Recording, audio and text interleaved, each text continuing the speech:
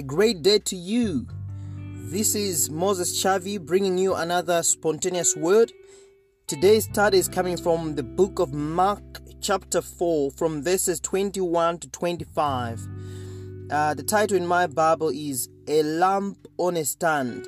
And here we are seeing Jesus teaching his disciples. This is after he had preached to the multitudes, and then he took his disciples aside and he continued to teach to them and to explain the parable of the sower.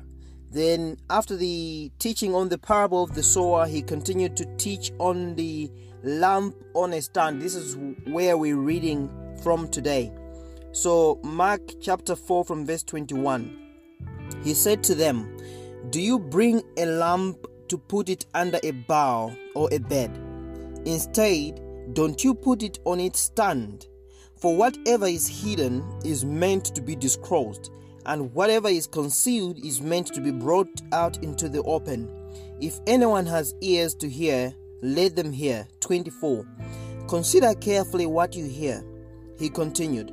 "With the measure you use, it will be measured to you, and even more. Whoever has will be given more. Whoever does not have, even what they have will be taken from them." Doesn't this remind you of the talents, the parable of the talents? That whoever has will be given more, and whoever does not have, even what they have will be taken from them. Amazing portion of scripture. So, talking about the lamp, what comes to mind when you think about a lamp? Probably some light chasing out some darkness. When you get into a dark hole or a dark house, a dark room, basically the first thing that you do is to light up the lamp, to put up the light so that you can see where you're going, and there's clarity of direction, and you are able to see who's there with you, so that you control the safety aspect of your life. But come to think of it, what we are in the world as the children of God, God has said we are the light of the world. We are the salt of the world. But in most times, what happens is we don't really want to be seen to be that light. We find it quite difficult to bring light, clarity, and truth to situations, whether it's in our families or is at our workplace, especially workplace. In the marketplace, it's quite difficult just to bring out the reality of who you are. We find ourselves oftentimes in places where wrong deals are being done, corruption is being done, fraud is being perpetrated, and we are sitting on the table. But understanding that we are children of God, but because we are afraid, like fear grips us down, we don't really want to come out to rebuke such actions. But how then can we be light? Verse 21 says, "Do you bring in a lamp to put it under a bough or a bed? Instead, don't you put it on its stand? For whatever is hidden is meant to be disclosed. Whatever is hidden is meant to be disclosed, and whatever is concealed is meant to be brought out into the open." This also defines who we are, our nature. God has given us His Spirit. We are spiritual in every way, and God's light dwells in our spirit. And the world, which is the physical world, whether it's in the marketplace, will not see who we are if we keep on hiding the spiritual aspect of the truth that we've received, the light that we've received from God, and the righteousness that we've received from God. They will not guess. Yes, our works may show it. Our behavior or mannerisms may show it. But if we don't bring it out, if we don't speak about who we are, if we don't speak about our beliefs, if we don't bring our faith out into the open, the world will not see that which you are concealing. And the portion of scripture goes on to say, those who have, or for those who've been blessed or they've been given, and they continue to give, right? They continue to give, more shall be given to them. But those who continue to conceal, and those who don't actually exercise the giftings, here they are called those who don't have, even what they have, even the base, the buffer of blessing, of talent, of ability that they have, shall be taken away from them.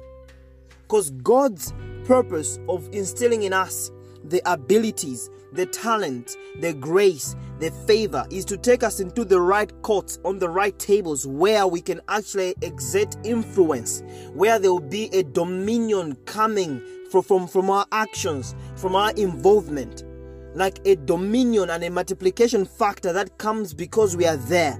But if we conceal the gift of God, if we hide who we are, how will God multiply that which is given us? Because it's only when you use what you've been given that it multiplies. Isn't it the same way in the marketplace when you talk about investments? That if you hold money in your house, you hide it under your pillow, you hide money in your mattress, and you don't want to invest it in a bank, the next time you come to the pillow or the mattress, you're going to find the exact amount that you put there. And you'll even be lucky if thieves are not going to take that money away from you. But if you take the same amount of money, you put it in a bank at an interest, in a fixed deposit account, or you put it in a repurchase agreement, or you take that money and you put it as an equity investment in a company somewhere, when you come back, the probability is that you're going to find that money multiply. And it's the same thing that happens with the gifts of God within our lives. If we use them, they multiply. If we use them, they multiply, and the light continues to increase and to expand, and people start to see the glory of God in our lives. So when we come in a place where there is wrongdoing, people need to start changing because we are there, because the light of God has come, because the salt of God has come. We lighten up the environment. We change the aspects of an environment. We bring in saltness. If we are not used, the Bible says, if salt is not used, it loses its saltness, and it's not worth anything at all. It's just worth to be trampled upon and to be cast out. We don't want to be of those who sit on God's gifts, who sit on God's righteousness, who sit on the freedom that we found in Christ. We want to be of those who go out and manifest what God has deposited in us. His very spirit. His very spirit. We cannot be hidden. We cannot be hidden. We cannot afford to be hidden. Let me say this. The equation of salvation or redemption is both grace and influence. So the grace part of it is what God has done by according us the privilege of being called His children, that when we get born again, God has forgiven us and we're walking in light right now. But there's another equation of influence, that if we don't have influence, if we don't actually go out there, if we are not visible in the marketplace, don't ever think we're going to change circumstances. You know better. If I'm talking to millennials, for example, you are in companies and some of you are already in very senior positions, you know better. If you were quitting almost every other meeting, that you're not involved at board level, at senior management level, all right, and you just keep on waiting for resolutions to be made on your behalf, what you'll be getting is decisions made by other people. Whether they are good or bad decisions, you have to live with the effects, with the consequences. But if you truly want to influence, you need to be at the table. You need to do whatever you can to get the right schooling, to do some sort of upskilling, so that you are recognized in skill, you are recognized in contribution, you are recognized in the academics, you are recognized in influence, you are recognized in contribution. This is the only way to become influential. So God has given us the passage. He says, I've set an open door before you. I've set an open door. And when God opens a door, no one can close it. It's only when He closes it that no one can open it. So God has set an open door before us, and we have come into this world with a gift. We have come in this world with a gift. Do not be deceived. Do not be deceived. What happens is, there's a word that came to me quite recently, that what the devil does, he shows you your inadequacies and he heightens them. He increases them to the point that you feel like you're nothing, like you're born to be nothing, and like you're not amounting to anything. Even when you continue comparing how other people are progressing versus your own progress, you feel like you're not achieving and attaining anything. That's what the devil does. He's all about condemnation. But what God does, He always shows you what He has already given you. He always shows you what He has already given you. And what He has given us is enough. Is enough. Like what He did with Moses. He said, what do you have in your hand? I have a rod. Okay, cast it down on the ground and turn into a snake. And it is that first miracle that pushed Moses before Pharaoh. And that's the first miracle that he performed before Pharaoh. So God shows you what you have. And it's not only Moses that experienced this side of God, where God shows you what He's given you. Think about Gideon. How did God address Gideon? It was, you mighty man of valor. And although Gideon went left, right, center, trying to explain why he was insignificant, why his tribe was the smallest tribe. It's like, we are pretty much nothing, and within that tribe we are even the smallest sect. Come to think of it, and God continued to say, no, I've appointed you to be a leader of my people. And Gideon arose and became one of the mightiest commanders of the armies of Israel. Think about it. Think about it. This is what God does. Think about Esther having a destiny helper like her own nephew Mordecai. Mordecai was, if there was no Mordecai in Esther's life, Queen Esther's life, I don't think Esther would have amounted to what she amounted to, become a queen in the palace in a foreign land. It could not have happened. It was Mordecai who brought out that gifting, that light, and he kept on hammering on it until Esther said, okay, fine, I'll get on a fast and tell all my people to get on a 3-day fasting, including all the animals. Who brought out that power? That power was already there in Esther's life, but she needed a destiny helper. She needed her own nephew Mordecai to come and say, you know what?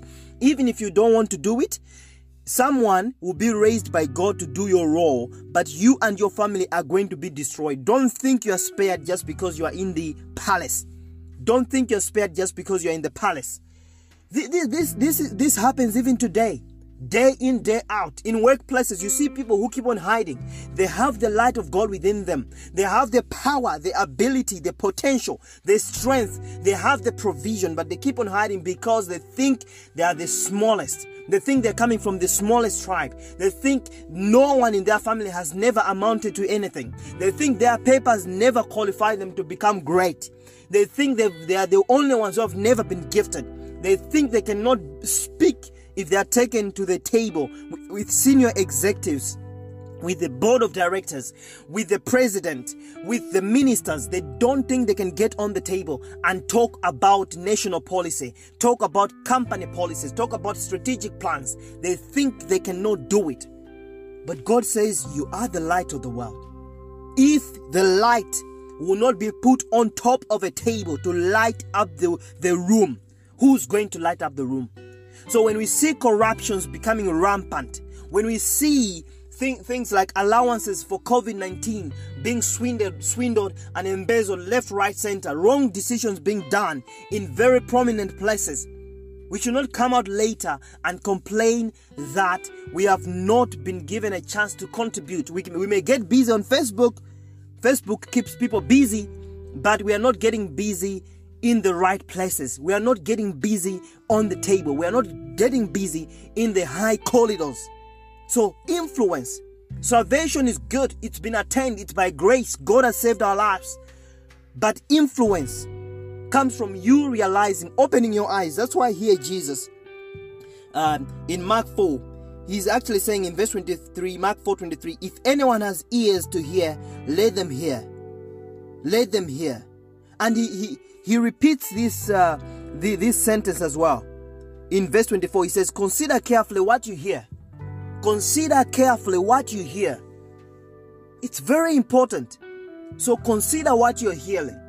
Consider what you're hearing. And if you have an ear, may you hear today. Salvation is good. It's been granted. By God's grace, we've been redeemed. But what else are we doing with our lives? Are we being influential? Are we indeed exercising that dominion that God has given us? Are we indeed becoming multipliers and not incubators and stagnators? Are we leading the way? So after we have spoken, after we have aspired, after we have fantasized, may we go out there and become the light. And become the light. And be the light. Be the light. May the Lord bless you today. May God's face shine upon you. And may you go out and be a blessing to your world. Amen.